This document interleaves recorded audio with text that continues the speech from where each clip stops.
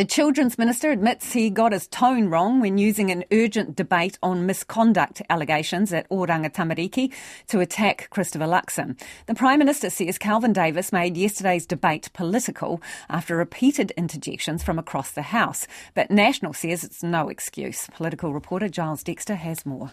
After harrowing revelations of alleged inappropriate sexual behaviour at Oranga Tamariki residences, Parliament went into urgent debate. ACT's Karen Chor, who grew up in state care, pleaded for change. We need to get this right. We need to take the politics out of this. Put the kids at the front. Work together. But the Children's Minister couldn't help playing politics.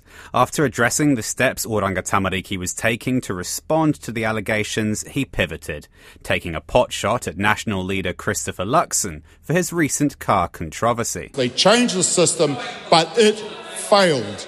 Mr. Tesla there. Mr. Tesla is pointing the finger. Order. The Speaker took Kelvin Davis to task for using a nickname.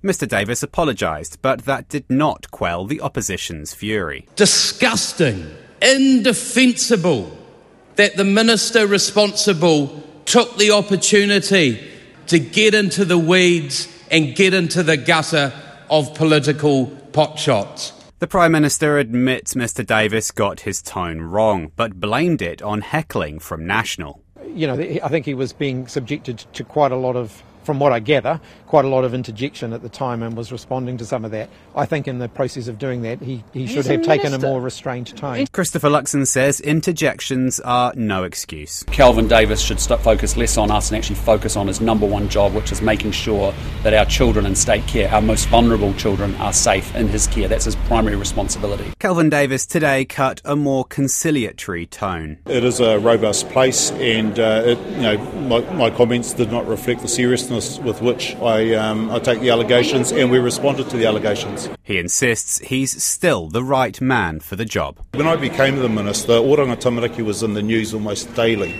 And now, in fact, there was about 3 weeks ago, someone said to me, we never hear about Oranga Tamariki in the news, and that's a sign that things are changing. Kelvin Davis may use that to pat himself on the back, but any story of inappropriate sexual behaviour at Oranga Tamariki is one story too many.